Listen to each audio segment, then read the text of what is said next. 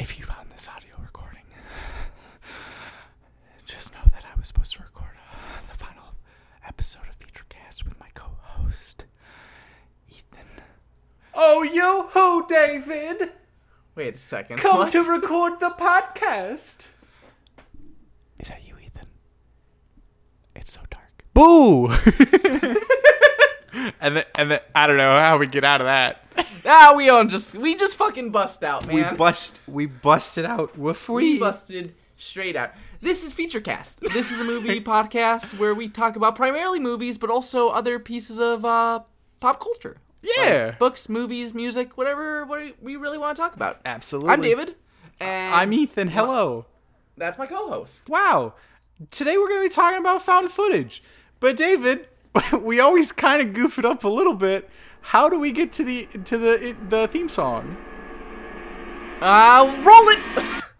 God damn it. I don't know how to get there better except for just to scream, roll it. I mean, but I didn't know the theme song didn't roll yet. You just yelled for no reason. No. We could try it again if you want. Roll it! Wait. No, it still didn't go. Maybe a bigger run up. This is so awkward. No, give it a bigger run up. Really drag it out. Let's just fucking roll it. Nope. Did you know? Because remember, part-time... it's got the thing where it's like, so you got to do a little. You got to ramp it up. Did you know I got a part-time job at a sushi shop, and what we like to scream a lot is, roll it! Recorded from deep within the Great Lakes of the Internet Live, two men buried under bad movies and popcorn try their best to survive. But how long could that possibly last? Find out as you join Ethan and David in this episode of FeatureCast. And that one, it worked. That's really good. Thank Jesus. It's very good that it worked that time. We don't have an editor. These things just happen. It just comes out like this. The theme song just finds its place. Yeah, it's kind of weird because I never wrote the theme song. It just kind of appeared. That's terrifying. But where did it come from? We sent a documentary crew down to the Amazon. So Ethan said we were going to be getting into found footage films, but before we get there, we got to cross off our first impressions. Yes. Now, Ethan, do you want to tell them what our first impressions are? Well, David, I'm glad you asked because I know you don't know yet, and I want you to know because it's a podcast we run together. So when you don't know the things that we do, it kind of gets frustrating for me personally. The first impression, it's a collection of movies. Now that we're in just like the normal season, the summer we had a little special where we did an extra one.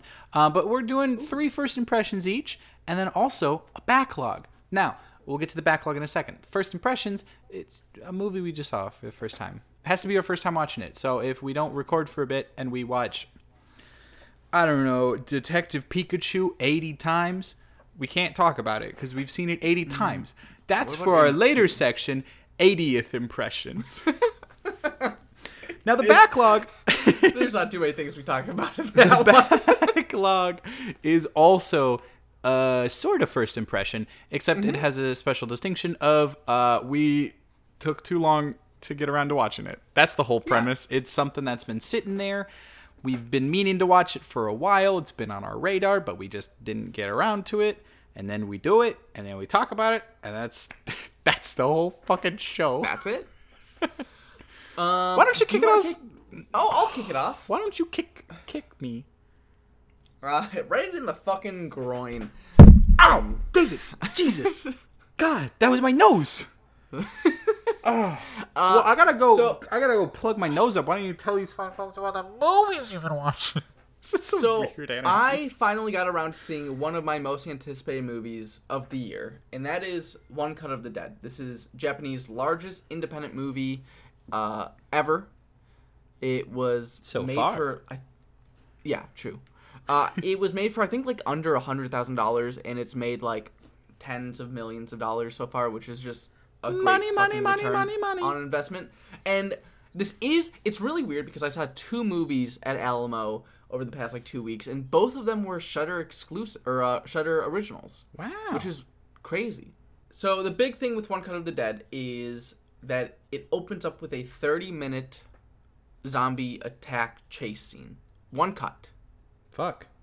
One scene of this like ongoing, beautifully shot, kind of obviously amateurly shot. Mm-hmm. But it's just it's weaving and it's so cool. And then the rest of the movie, I can't say what it is because like it ends, that 30-minute scene ends, and then you're like, what the fuck are we gonna do next? And you really don't know.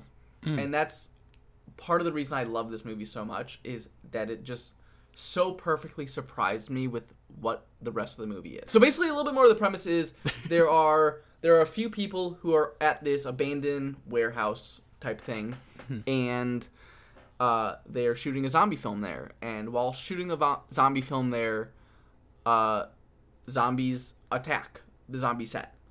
And the main actors and one of the stagehands kind of tried to escape the area.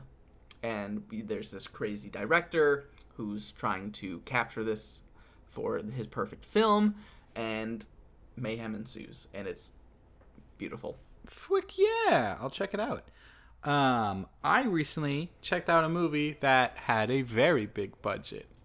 Oh, About 90 million, if my memory serves me, and it has not made it, and it probably won't make it back, but that's no. okay. I What was still it? love it. This is Ad Astra, the latest fuck yeah. Brad Pitt helmed moody space drama. So you're introduced to Brad Pitt's character, who is the son of a incredibly renowned astronaut, one that kind of pushed the boundaries, or solar system, kind of pushes to the edge of that. But his father disappeared. Or not as much disappeared, but we lost contact with him. In the meantime, his father has, been praised and accoladed. And Brad Pitt has been left without a father, but a huge, huge shadow over him. Now, a lot of people could have turned that into, shutting themselves off from individuals, focusing on their work. But Brad Pitt does exactly that. See, I let it like he did something different, but nope, he didn't. We open the movie and we see this kind of stoic character right as tragedy happens, and we're introduced to this intense scene. Oh god, it's so good. Seen through stoic eyes. Yeah. Brad Pitt remains calm. His heartbeat doesn't pass 80 beats per minute.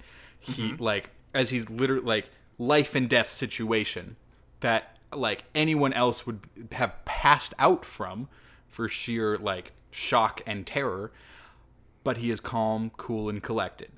Throughout the movie, we see his kind of stoic wandering as he gets put on a secret mission.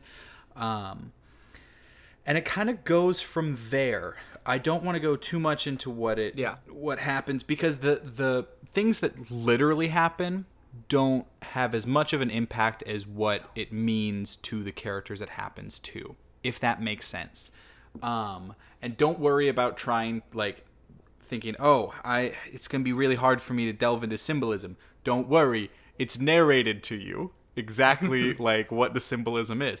But that doesn't detract from it in a way, It's got a lot of different influences that you see in a lot of sci-fi. I think you hit it right on the head when you said it's Apocalypse Now mixed with Blade Runner, which is pretty spot on. I would throw a little bit of Stalker in there, Tarkovsky's Stalker. Ooh, I've not seen yet. It's great. Add it to your backlog. It's already on there. Great. Yeah, it's really interesting. There is any scene that you can describe from this movie sounds like it's a really exciting movie, but when it happens on screen, it is very almost sterile. Yeah. In a really, really powerful way. I was worried that people would be really off-put by this movie, and it seems like not a lot of people have. It's getting really, really good buzz across the board, which I love to see. I mean, it has like an 81 last time I saw for critics, but its audience score on Rotten Tomatoes is like a 52. And I think that's part of with how they're marketing it. They're marketing it closer to something like The Martian, where it's supposed to be, you know, there's kind of a mystery, like what's gonna happen. You know, it's adventures in space, but it's gonna be fun. No, I don't know. For me, it's not quite as poignant as Claire Denis' film High Life from this year, but it touches on a lot of those same themes in a separate but still impactful way. If you like moody space dramas, this one's for you. It's really good. Towards the end, there's a point where it could have completely went one way or the other, and the way it went is ultimately more satisfying, but not what is expected. That's Ad Astra. Ultimately more satisfying, but not what was expected. I just wanted to give like my quick 2 cents on this. I also saw this. I loved it. It's in my top 5. To give you any indication of how much I liked it, as somebody who has Apocalypse Now as one of their probably top 15 movies of all time, this is just like, this was made for me, because I also loved Blade Runner. Blade Runner is probably like top 10, and this just like putting this like personal journey story in space with this like beautifully created world is just great. And Brad Pitt, his performance is just like, when you get that line, that 80 beats per minute line, it just like so perfectly sums up who he is and like the kind of character you're going to be seeing throughout the entire there's thing. a line in the film that goes, "I am looking forward to the day my solitude ends," and that's a pretty big driving force throughout the whole film. Yeah, let's keep the ball rolling. Yes. What's your next first impression? Another one I saw, which I was also very excited to see, was Jennifer Kent's The Nightingale. So Jennifer Kent had her directorial debut a few years ago with The Babadook, which was critically loved. And The Nightingale has, you know, had some of those like famous like premiere reactions where a lot of people walked out because it had some very intense graphic scenes.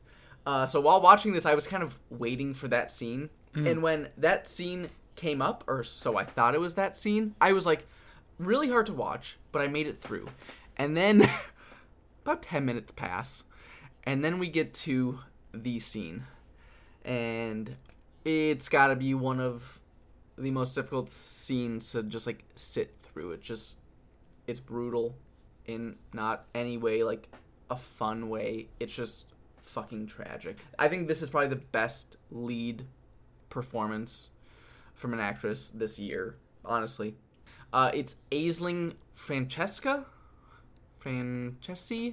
and then we also have Sam Claflin, who I've seen before in other things, and he's never stood out to me as anything.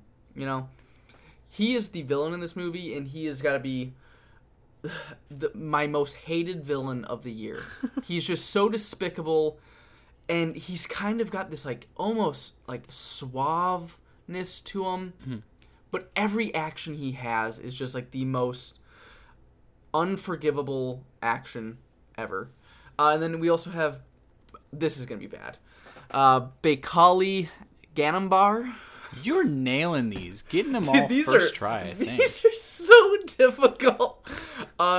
And he is Aisling Francesca's guide, because this entire movie is you get set up with these original actions, and then Sam Claflin goes on a trip to a different town, and Aisling Francesca, with the help of Bekali Ganambar.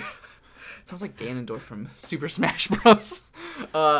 He acts as her guide through the wilderness, and it's basically just them tracking and surviving in this harsh Tasmanian wilderness.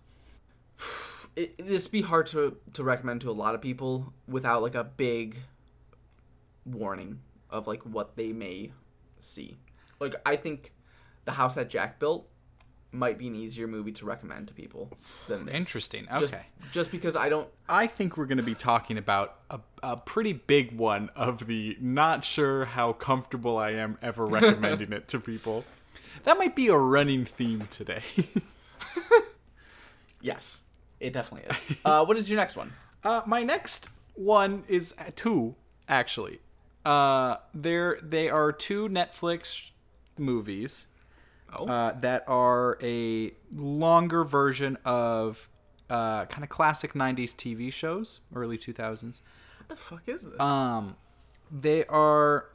The reason I want to put them together is because they both kind of go for the same goal, and one of them really works, and the other one also came out.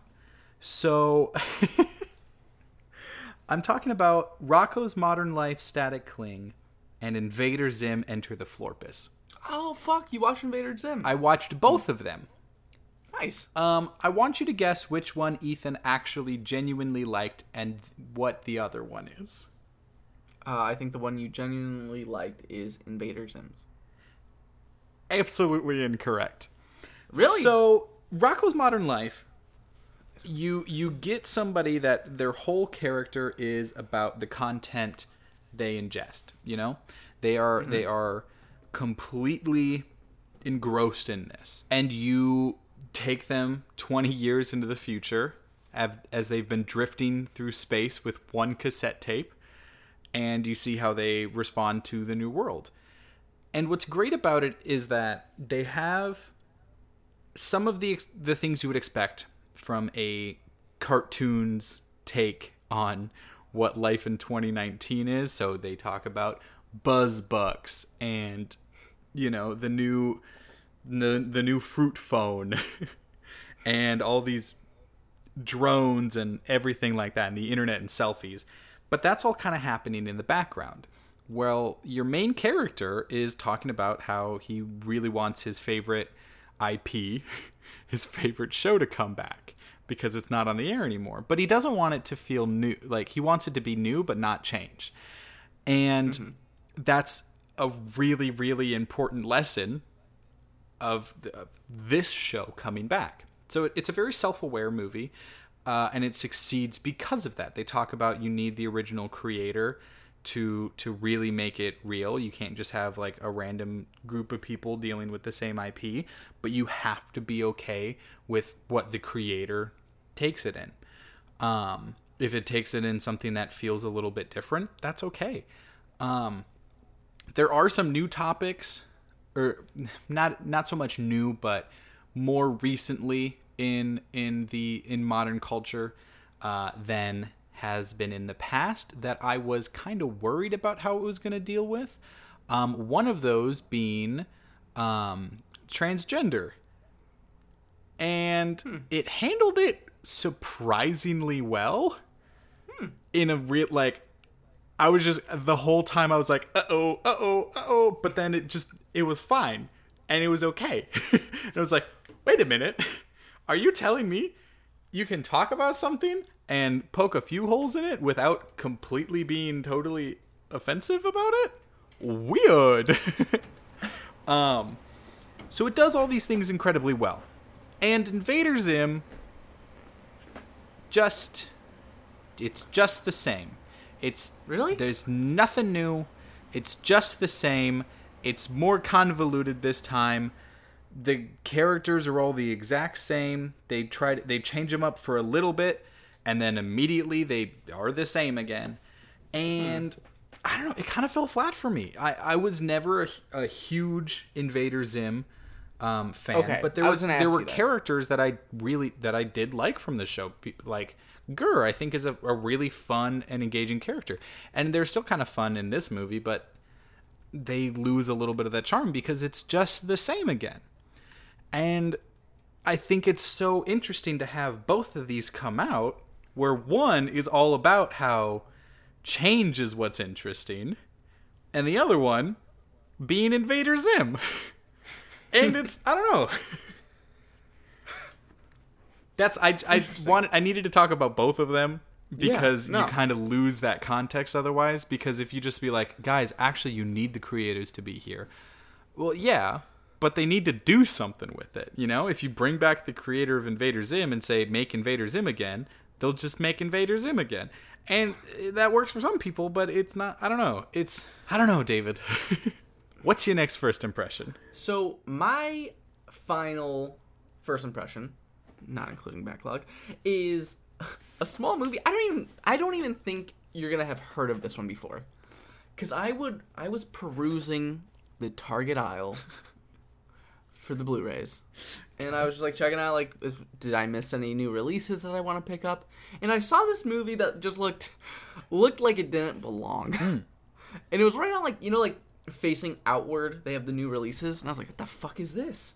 And I pick it up, and it's got like these cute little like teddy bears, but like animatronics, right, for like a kids show, right? Okay. But they were holding an axe.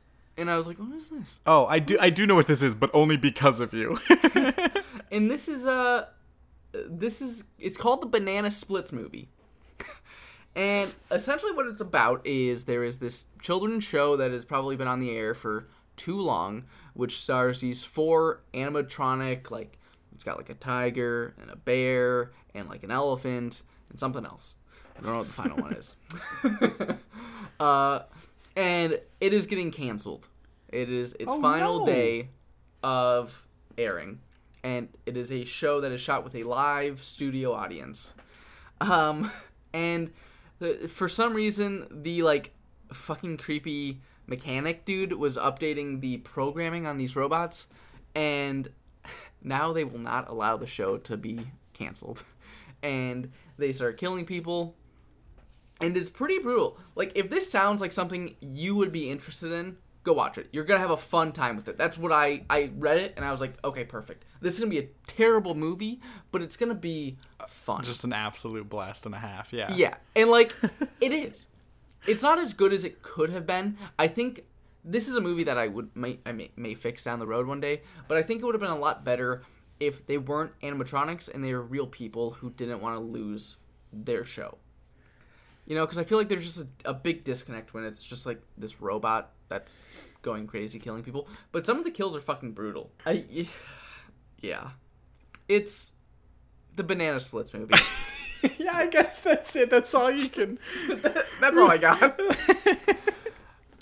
This sounds like it's my type of movie. I feel like I'd have a blast with this and walk out completely confused.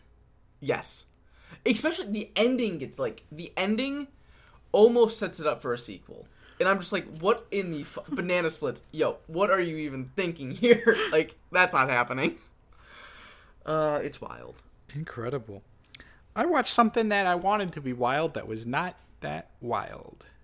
I watched another Netflix movie, you know, because Ethan likes diversity in his film watching experience. Just, I don't know, these are the ones that I wanted to talk about the most. I'm sorry. I watched other better movies.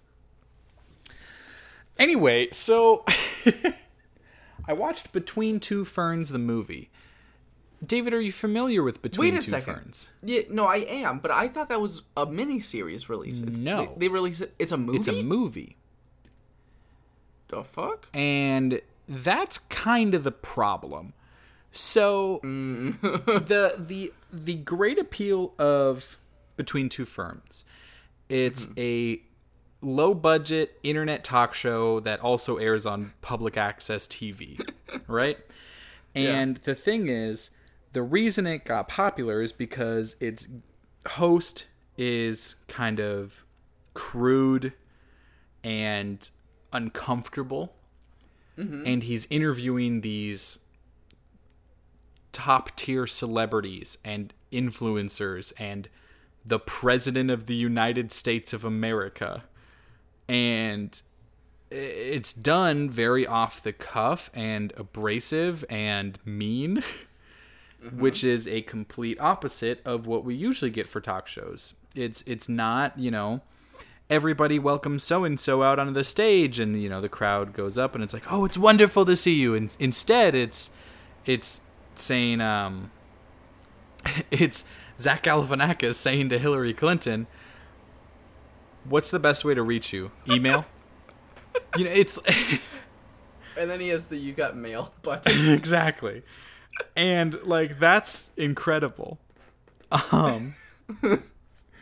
So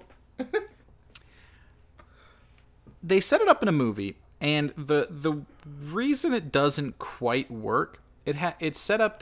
He has to do 10 more episodes after one interview went completely awry, and he has to travel the country and get these last interviews.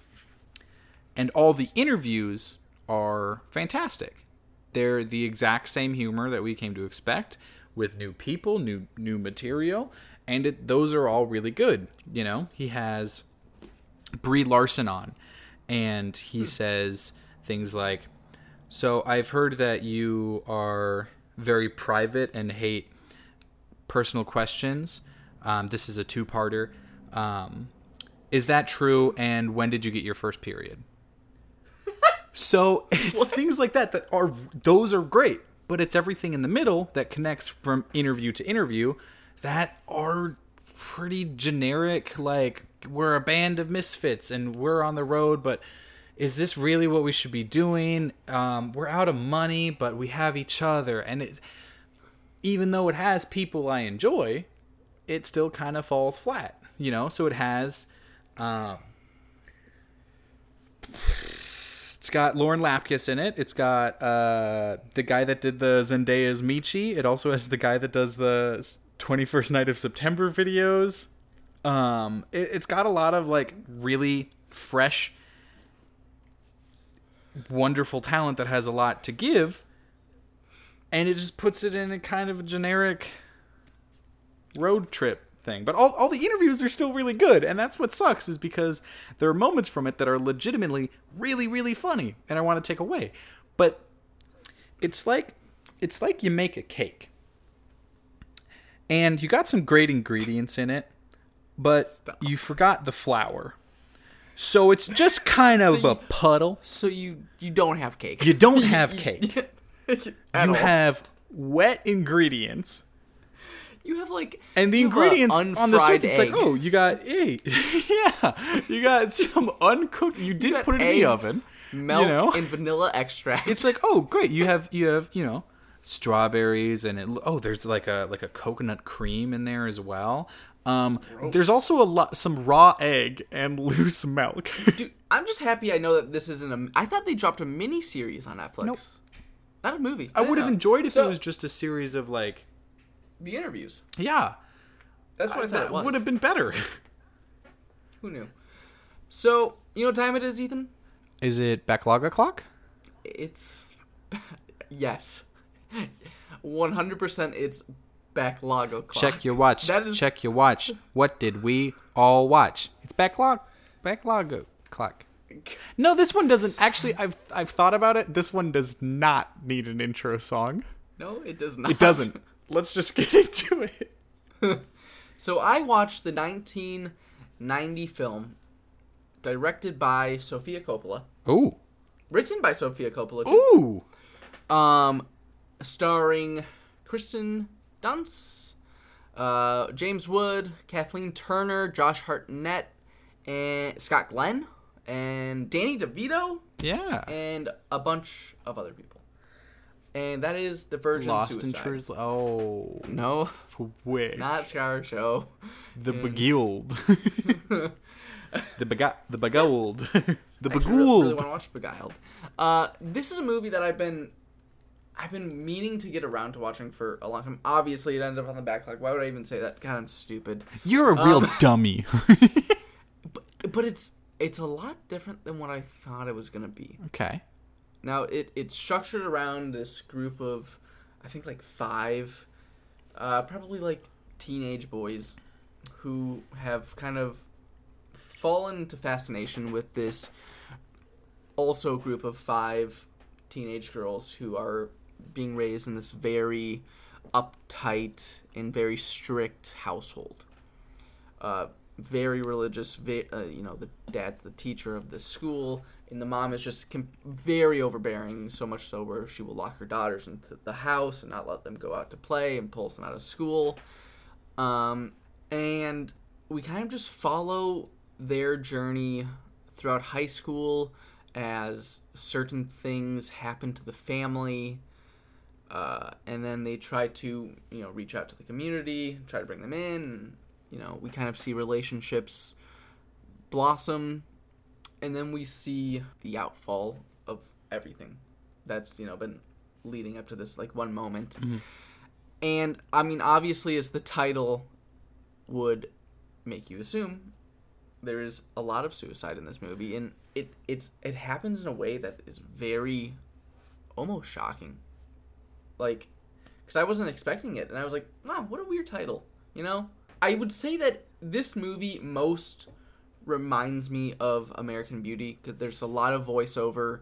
It's shot in that kind of, late 90s, early 2000 way. I don't even know how to explain, the type of way, except for if you put it on screen, it's just yep, that's that. It's so it's Okay. so American Beauty, Yeah. And that's not in a bad way at all. I like that style. It's a little too much for me now, I feel like. And it's also got this very interesting style where we kind of meet up with some of the characters that we are seeing play as teenagers, and we see them as adults. They're being interviewed, but that's never really they never go into that. We don't know what they're being interviewed for except for the movie. Right. It's not like trying to be a documentary. It is a movie. And then we just see these people later in life sitting down being interviewed. Interesting. Fantastic performance from Kristen Dunst. Nothing like I had ever thought she would be able to do. Really, my main view of her acting career has been the Spider-Man movies. What is your backlog? So, in 1984, a little film was released. It's considered by many as the greatest American concert film of all time. This is Stop Making Sense, a film by the Talking Heads. Are you familiar with the work of Talking Heads? Holy shit. That's this movie? Yes. So you're I know the familiar with the cover. cover? Yes. Yeah. So there's not a lot of concert films that make it into the Criterion collection. So that's a pretty big Okay. Interesting. thumbs up if I'm you so happy weren't I sold looked on at it that yet. just now. Fuck.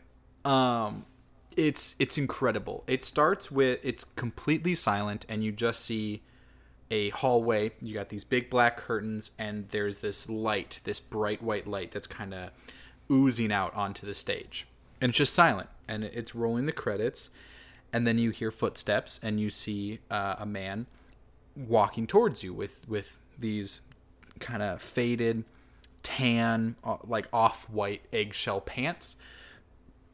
And he goes up on stage, he puts a boombox down, and he says, I want to play you a little tape. And then David Brin, just with a guitar and a tape recorder, goes into Psycho Killer. And the tape recorder, or the boombox, isn't actually playing the stuff. It's actually mixed in through the whole speakers and everything. But it's got this, punchy drum to it, and it has a physical effect on David Brin as he's playing the guitar. It's almost like he's getting shot as he's kind of jerking around from side to side, and it gets crazier from there. This came out, it was filmed over 4 nights to celebrate the release of the album Speaking in Tongues, which is a fucking amazing album. It's really good. Each new song introduces new people, and like new members of the band come out, and they go through more and more, and it's super avant-garde and artsy. It's really good. The cinematography is off the chain. It doesn't feel real. It feels like if you got the chance to fake a live concert. You remember the opening of Star is Born? Mm-hmm. Imagine that shot by Roger Deakins. Wow. It's brilliant. It is absolutely gorgeous. The sound is incredible. I can't tell. Like, there's not a plot because it's a concert film. Mm-hmm.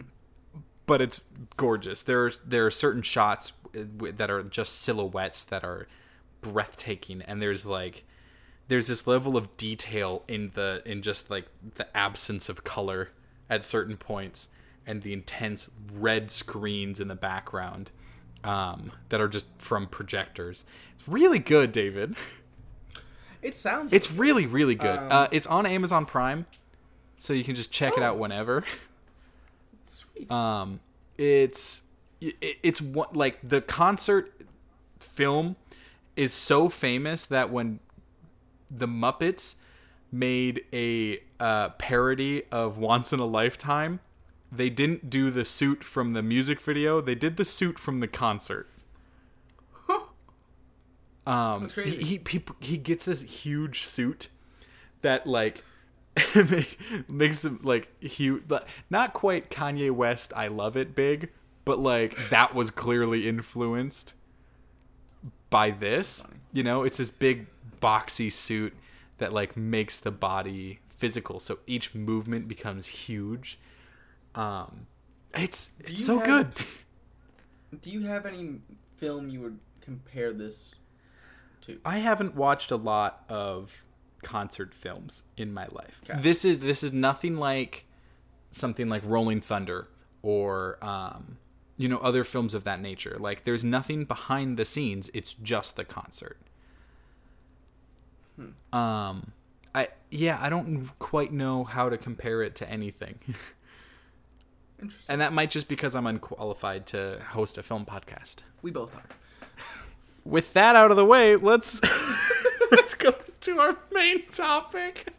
What? So our main topic this week, we're just going to be kind of talking about found footage films. We do have to preference it. Help me! Who was that? What was what? Get me out of this fucking house!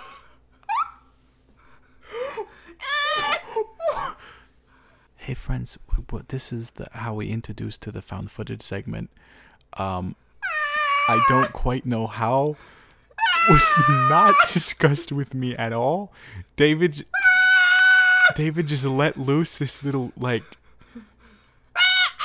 Norwegian gremlin. My neighbors are calling the police right now. Good.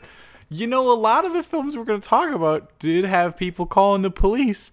Some That's in true. front of the camera and some behind. Ooh. So Let's roll it back. well, to let's not that far back. Let's roll it back to a little year we like to call 2018. Oh, the year of the skateboarding horses. Who's that? John Cho? Is that you? Behind your daughter's computer? Hey guys, what's my daughter's Apple That's ID? not John Hey, it's me, John That is- Cho. Do you know my daughter's No. Apple ID? Flick. So we're looking at these in reverse Yeah. order for the found footage genre. To kind of see And where we are, searching, and then we're going to roll it back, see where we came from. searching really switched things up with kind of taking the modern age technology and using that in a way that I don't think has been used before. Of course, Unfriended actually doing it, but searching did something that Unfriended did not do, and that is they got the real fucking websites and software. There's no They didn't Boogle. They didn't have to Boogle it. They didn't have something. ViewTube. ViewTube. What did you think of searching? I think searching was actually my biggest surprise of last year. Yes, it was. Yeah. Searching, I think, is really good. It's also the only found footage type on here that isn't a horror movie. There's no sort of supernatural or pure evil element to this film. That's true. It's a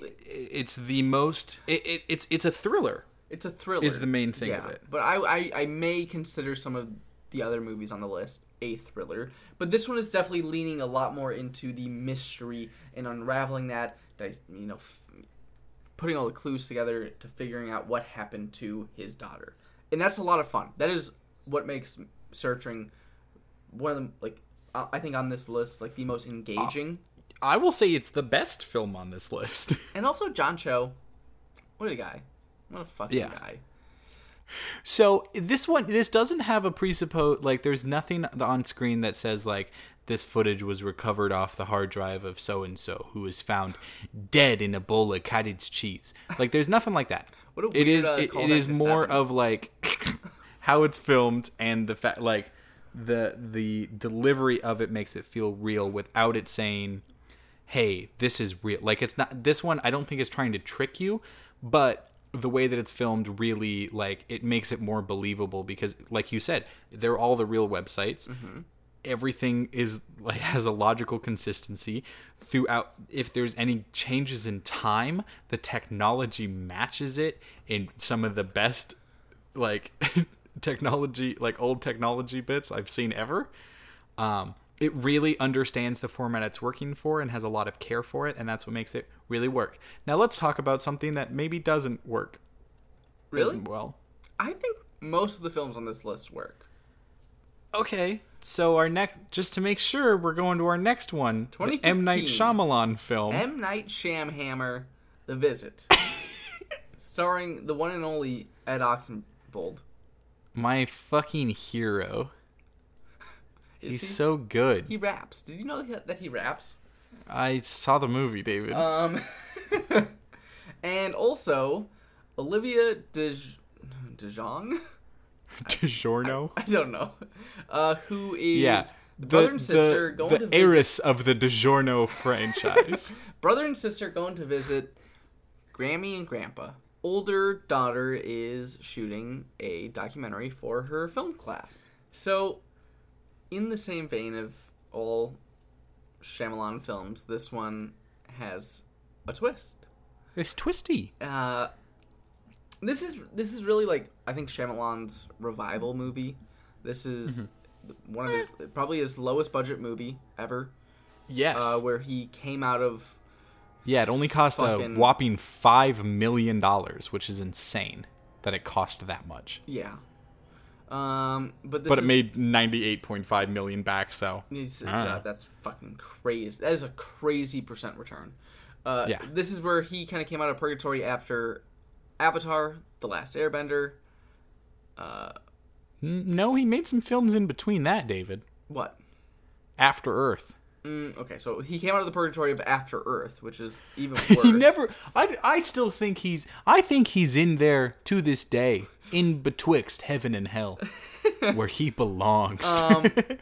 This movie, David, it's not that good. It's not that good, but it's better than The Last Airbender, and I think that is such a low bar to call it a success is a fucking insult to film. But I kind of enjoyed some pieces of this movie. Like, I think there's a big... The part where the little kid raps? No. You're picking the part where the part where the Pop puts a fucking used diaper in the rapper's face? You know, this movie is so close to, like, Signs, where everything you've been hearing on repeat throughout the entire movie comes into play within the last, like, 10 minutes. Next on the list is my personal favorite on this list, and that is 2008's Cloverfield, directed by Matt Reeves. T.J. Miller. Oh. No, Matt Reeves, and written by Drew Goddard, who I think the pairing of these two are also the most talented on our list. Yeah, like that's fair. I genuinely think they're both very talented people who started with a small movie and now are doing things that are, like, really interesting to see. Yeah, they glowed up. Also, obviously, the big name attached to this movie, behind the scenes, is J.J. Abrams. Yes. And this is just taking the very well-known monster movie and putting it behind the camera of some people at a party in New York City. Yeah. And it's fucking awesome. It's pretty fucking good. So the thing that it does really well is, like, there's so much extra stuff that you would expect to have been filmed normally. Mm-hmm.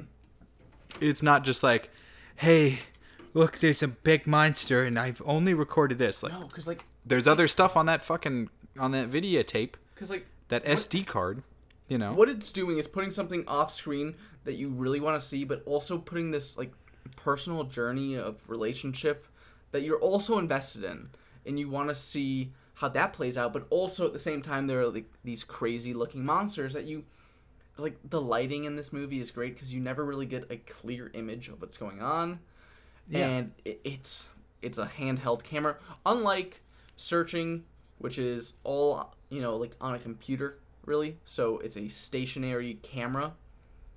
In The Visit, which is very well handled camera, this one is shaky camera when they're running through the fucking like middle of a war-torn city, and it's awesome, dude. I will say this has some of the most believable camera work of all of them.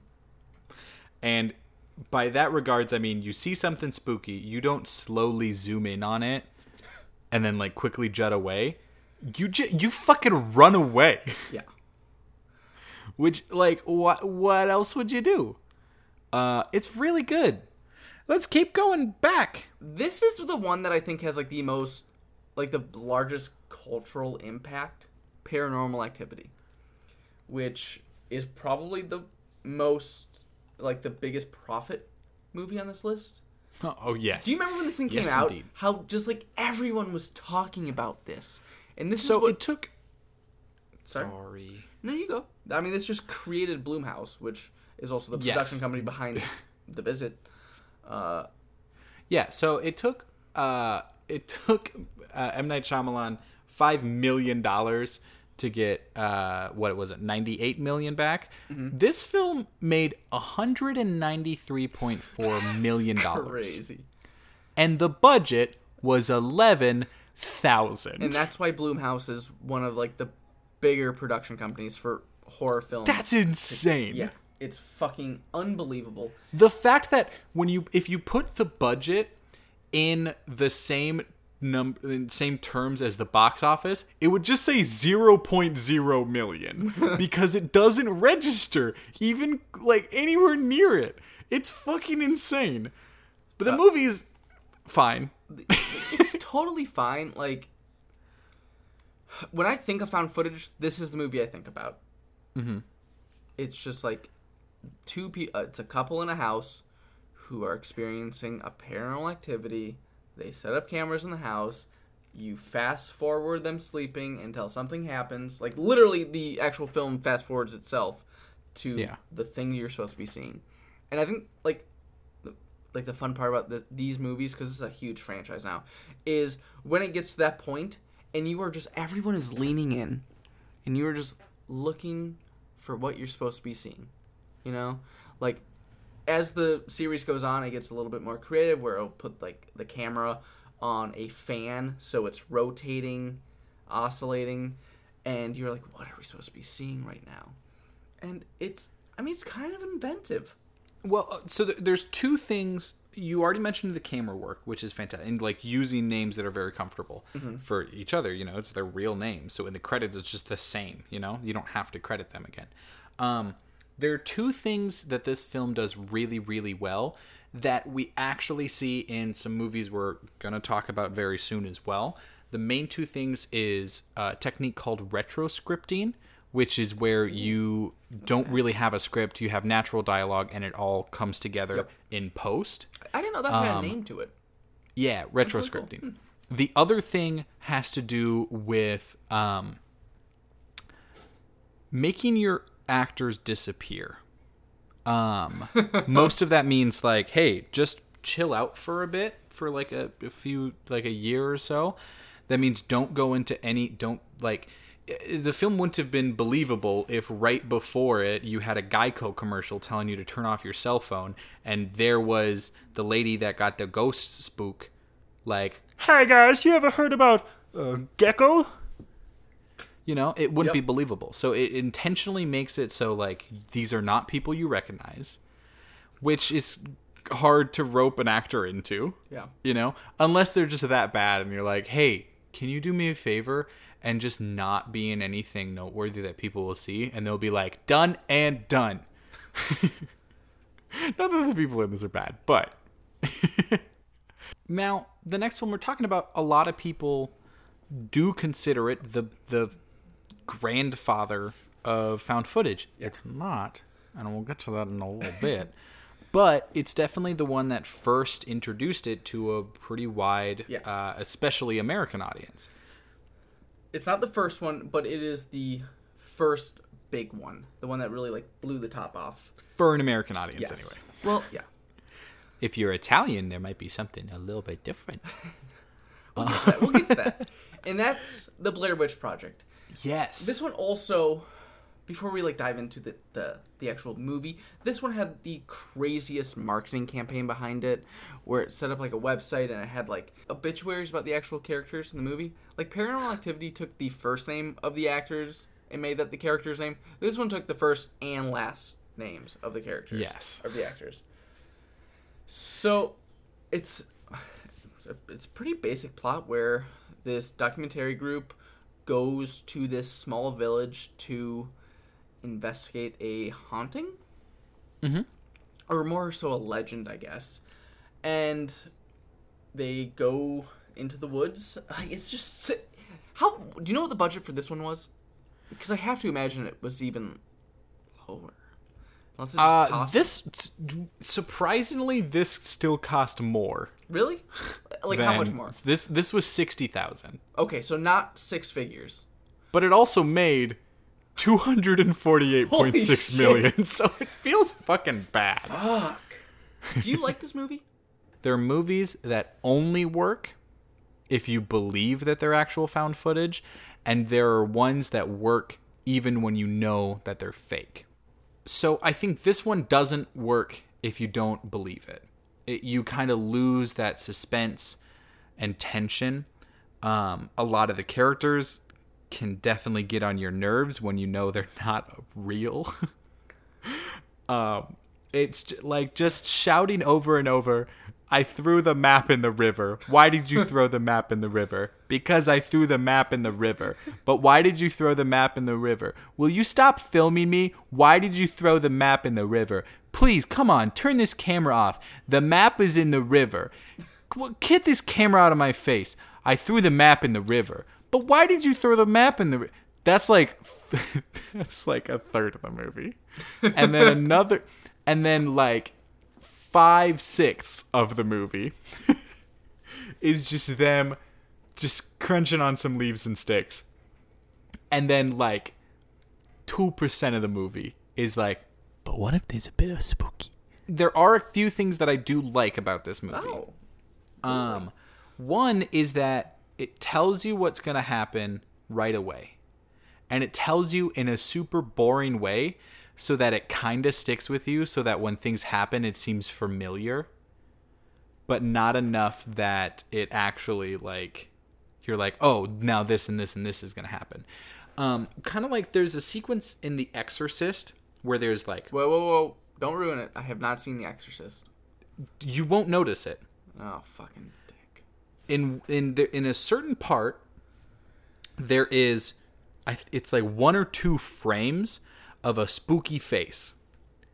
And your mind, like, it's not enough for you to register it. Yep. But it's enough for you to kind of think about it. Yeah. And that kind of subliminal messaging. And that's what this film did really well. And I think it doesn't get enough credit for doing that well, because it's all about, like, it was so believable when they were yelling about the map. I just got irritated. I was just like, fucking, I hope some fucking witch kills him. Like, just shut the fuck up. And also the main girl kind of sounded like Rosie O'Donnell to me when I was watching it. So it took me out of it. It's not a scary movie at all. Let's go all the way back. All the way back to before time.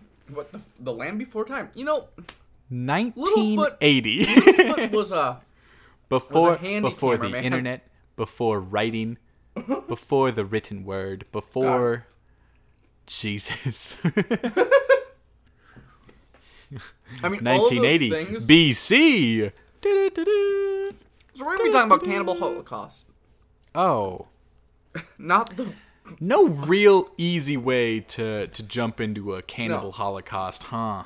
Not really. Huh. So, David, explain. Can you give now? That title's a bit much. Can you explain to the viewers why would I ever want to watch a movie called Cannibal Holocaust, and why is it one of the most influential films of all time? I really can't. This has been a movie I've been aware of for a very long time, and curious to see. Curious being the keyword. This had a budget of $100,000. This was a and bigger only made budget. $2 million. Are you serious? Well, it was shot on film, so Oh, God. it's expensive, and it was on location.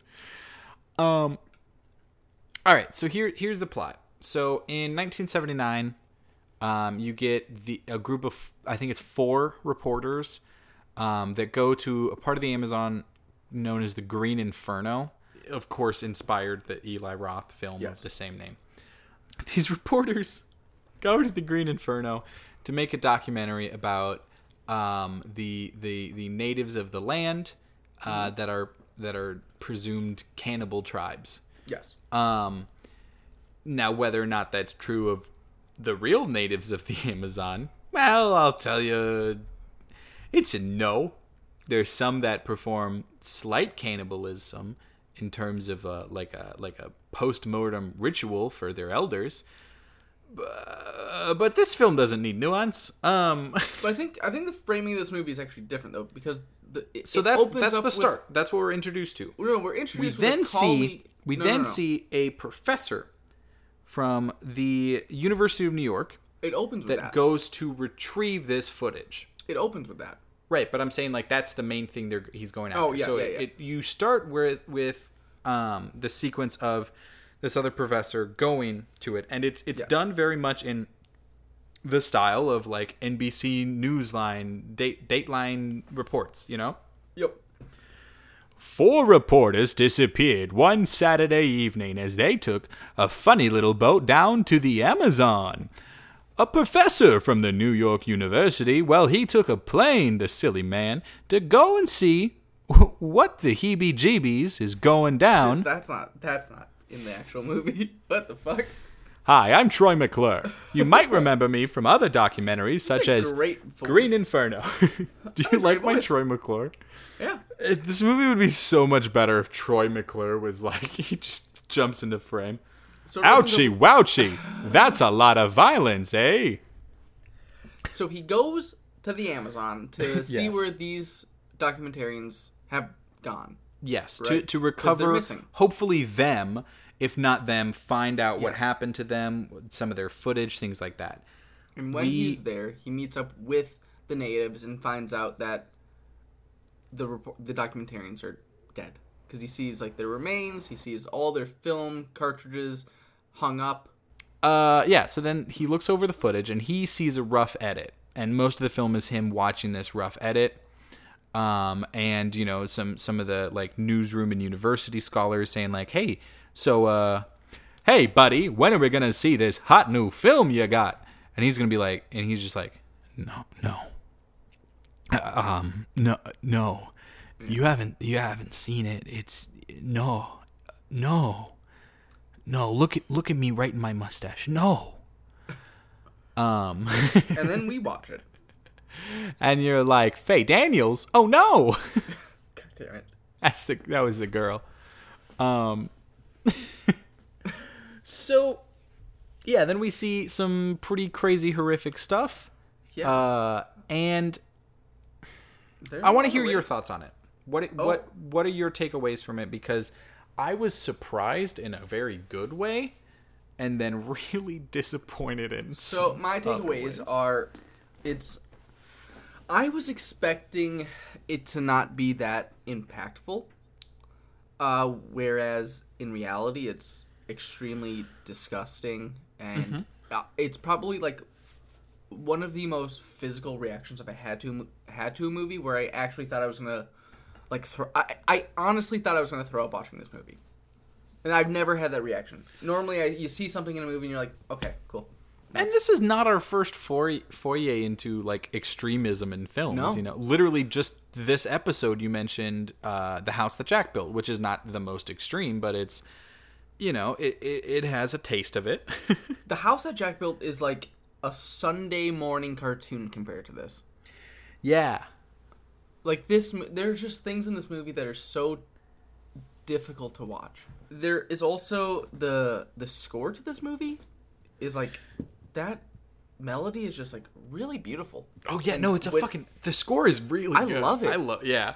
And that being played over rape, mutilation, yeah, it's just it's this weird cannibalism, forced, like burning alive. Yeah, I was looking for a word for that. Animal just, abuse and mutilation, and it's a weird combination, but for what they're going for, it's almost like masterful because it's this like beautiful score overlaid with this imagery that's just completely horrific and monstrous. Yeah, so to say this is a evilly made film does not mean it's a badly made film. No, and I kind of hate that it's actually that I'm kind of impressed by it. Right? It's like, really frustrating. I wish this movie was terrible. I wish this movie was like Green Inferno bad, so I could just write it off as nothing. But at the same time, it's working in the way it's it's trying to work. So and I hate that. One of the things that I was the most surprised by in the film Cannibal Holocaust is that I was misled by the title, but then the title made a lot of sense. The true savagery portrayed in this movie is from an unexpected source. Yeah. And I thought that was actually really, really smart and interesting and not at all level of nuance that I was expecting. The true horror of this film, while there is some in the film, like a lot of it is really, really hard to watch in a way that you wouldn't expect, knowing that you're watching a found footage film with incredibly outdated views of the Amazon natives. It's still like, I don't know. It has this level of realism because some of it is. All of the scenes depicting animal torture are real. And those are really, really tough to go through. Even if you didn't know they were real, they're still real tough. I know the monkey scene got you the most, but the turtle scene. The turtle scene was not a walk in the park. None of them are a walk in the park. The turtle scene was so long, and it was so brutal. It's just like fucking burned into my brain. I can't get it out of my head. Like, it's fucking with me so much. Every single day I think about it. Let's talk a bit about the impact of the film and some of the things it did behind the scenes. Let's talk about impact. Oh yeah, let's talk about the cultural impact of this movie. So clearly it spawned an entire genre of renegade filmmakers into millionaires. Like it completely, it succeeded in exactly what it was trying to achieve. Sergio Leone wrote a letter to the director after watching it premiere in Milan and said something along the lines of like, I think you've made one of the best films of our generation, but I worry that others might not like it. And not like it was very generous. So a little over a week after it made its debut, it was confiscated by the government. The director was arrested, and like all of the film was like every single copy. It was literally, they were like, you cannot ever show this. It was so believable as a snuff film that the director had to go to court on charges of murder, which of course he got the actors to show up and be like, lol, I'm not dead though. And they were still like, I don't know.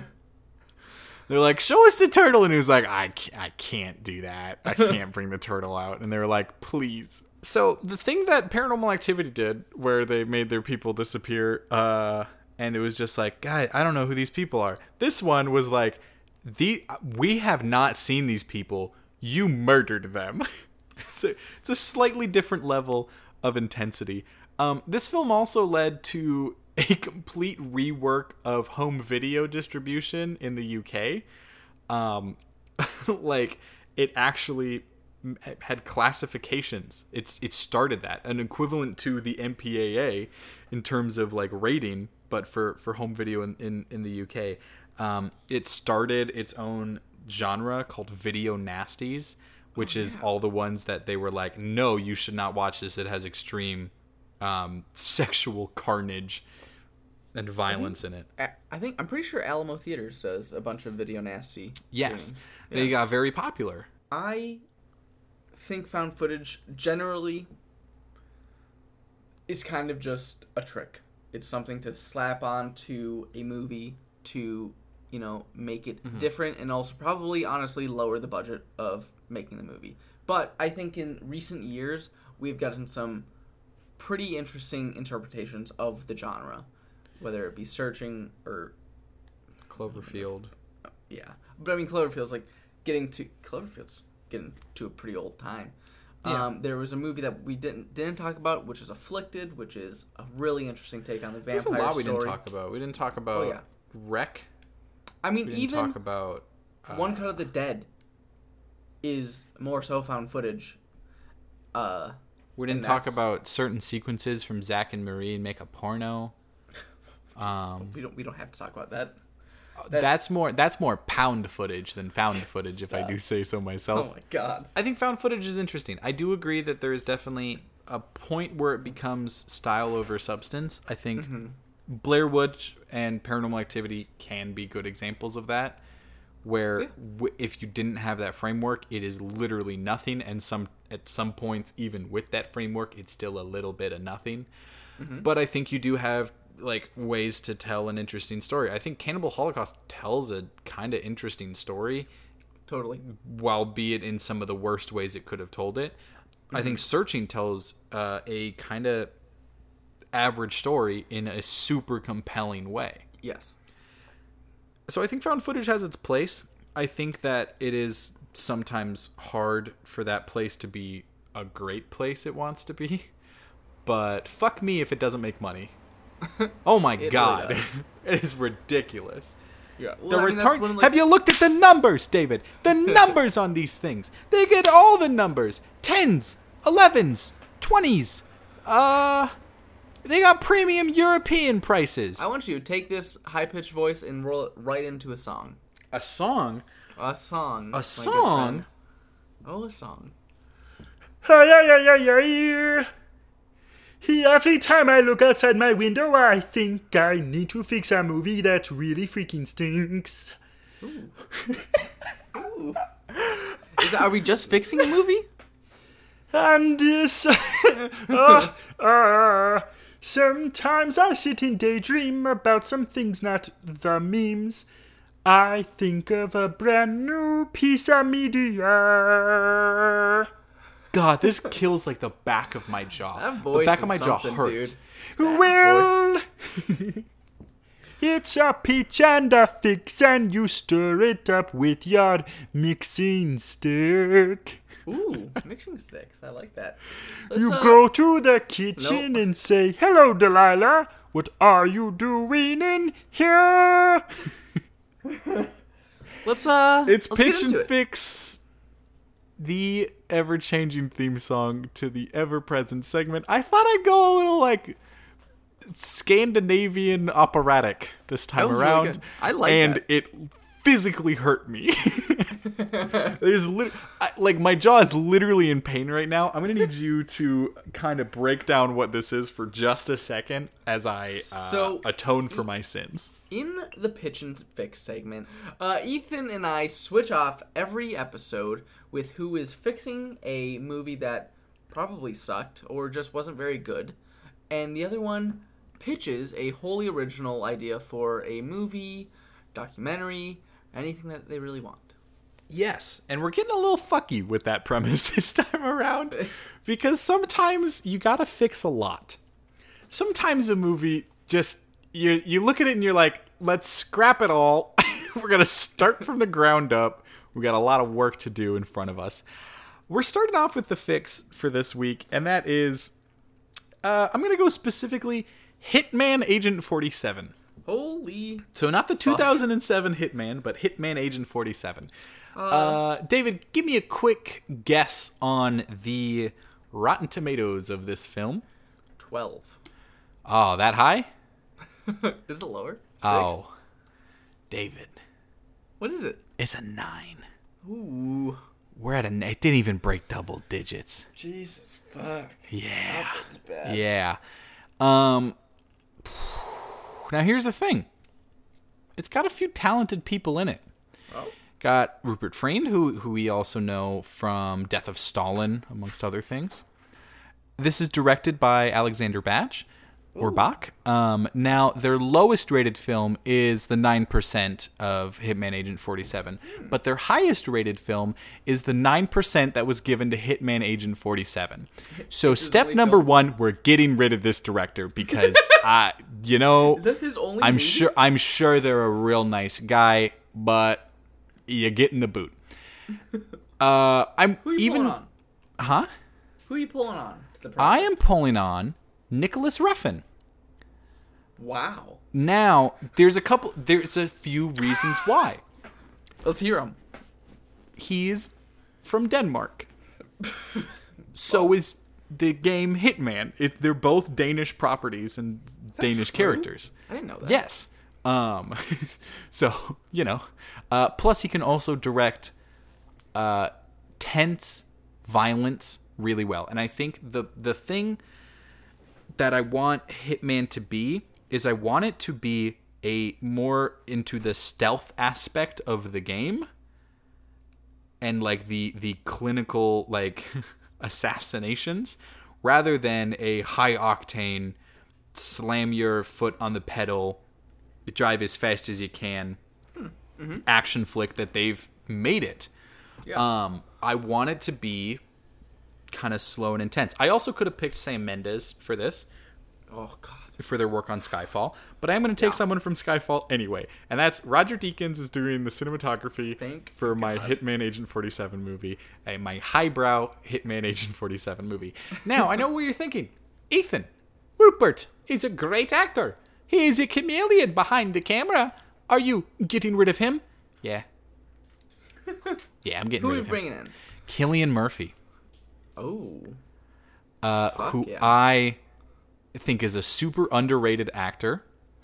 I think that like I don't know, there's this kind of like dark dreaminess into his very set back sleepy eyes that makes him look like he knows a lot of like he's really thought about what's going on and he doesn't care at all about it.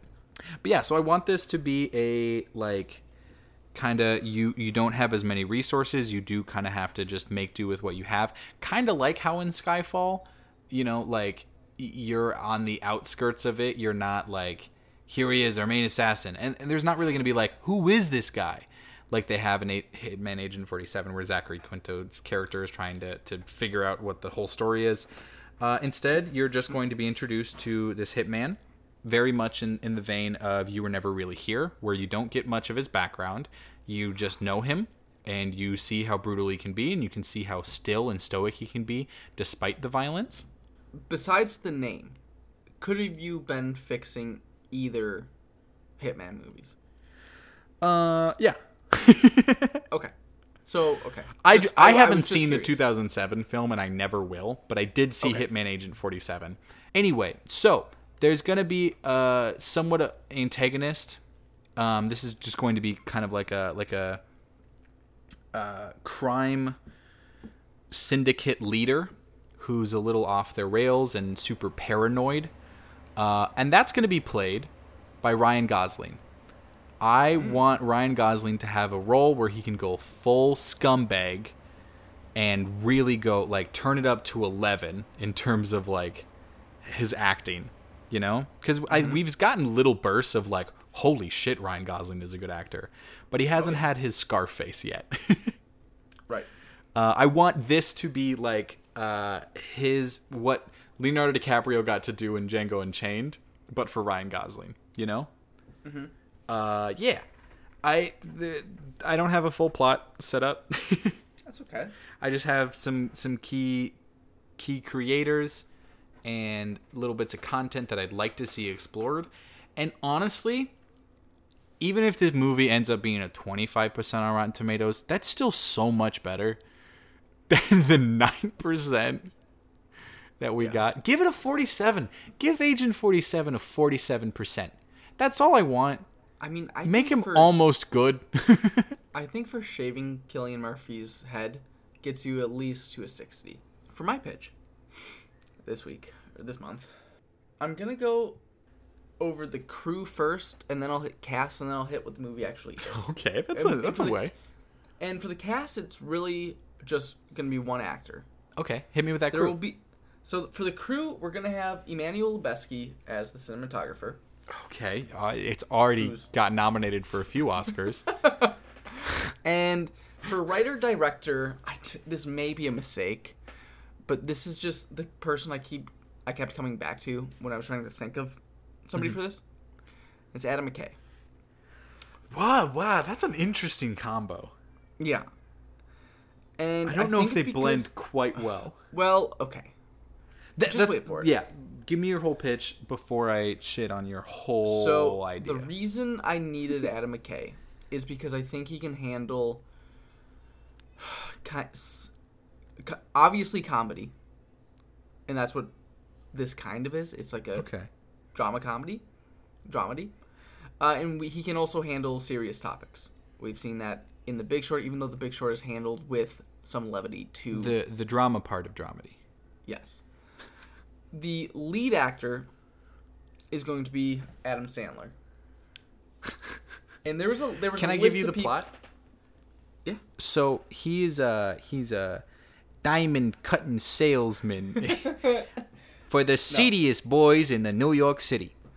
Nope. Until one day things go awry, a deal goes sour, and now he must right his wrongs and make it out alive. The Safety Brothers bring you Uncut Gems. The safety.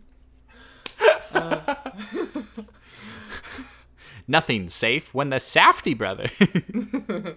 So what this movie is going to be, it's going to take place in a single night. Retired comedian who is returning to do one more night at like probably some like the smaller Apollo club. Oh. No, probably like the House of Comedy. Okay. Something. And he's returning to do one more night of stand up just because he kind of misses obviously that energy, you know, and that feeling he gets when he's up on stage. And so the reason I wanted Lubezki on here is because a lot of this movie is going to take place backstage, like in the green room and kind of just like the interweavings of everything that's going on back there before he actually gets onto stage. And I think Lubezki handled Birdman so well back there, where you can tell he's working in actual confined space, but like everything's just laid out so perfectly, you know? Yeah. And I would like this. I would like this to be as few of cuts as possible. And so that's where his masterful camera work would come in. And McKay is gonna like the final 20 minutes of this movie is going to be the actual stand-up bit where he kind of gets onto stage, and like everything before that is just what he's been dealing with and coming in and dealing with like the new crowd of comedians who some who have been in the game a little bit longer respect him as somebody who at one point was like top dog in the stand-up circuit, but he's also dealing with the new top dogs who don't have respect for him as much and think he's just washed up and that he's, you know, coming back because he has It's like a nothing else to money do this grab time. or like an ego thing. Yeah. I get you. And I think Adam Sandler, honestly, after seeing Adam Sandler in Uncut Gems, I was like, this guy can hit... He can hit so many notes. Like, I didn't even know he could do this. Like, where did this come from? And Adam Sandler obviously has a long career in comedy, and I think he would perfectly encapsulate this character in his mental state of where he is. We're at the end. Are we at the end of the episode? Yeah, you were just kind of saying faded things to for, the like, end. Do you think we're not qualified to pitch and fix movies or even talk about movies or talk about filmmaking? Well, you're probably right. And also, I just made a music video. Go on the YouTubes, look up Speak of the Monsters by Caleb Braun Schultz from their fantastic album, Moons to Morning Stars. You can get it anywhere you get your music. Very soon we'll have physical CDs as well, which is awesome. Ooh. Anyway, what else do we normally do? Send us an email, featurecastquestions@gmail.com. Check out some of our social channels. Where can they find us, David? They can find us on Twitter, Instagram, Facebook, all at feature. That's FTR_cast. You can also follow us, our own personal letterbox, to see what we've been watching, get a sneak peek of what we might be talking about. Sometimes we write reviews, sometimes we don't, because we're lazy and fickle. Those you can find just in the description of the podcast. They're going to be right there to link to it. What else? We got a Patreon, David. We do give us money. No one's going to give us money, but it's okay. You can also give us money, though, at the Patreon. Yeah. Just because we really need it. Thank you so much for listening. If you need to make money and have an idea, hey, maybe try making it found footage. But remember, don't get possibly convicted of murder in the process. And I think that's the lesson we can all learn. The more you know. That's it. That's the whole dang thing. You did it. You listened to it all.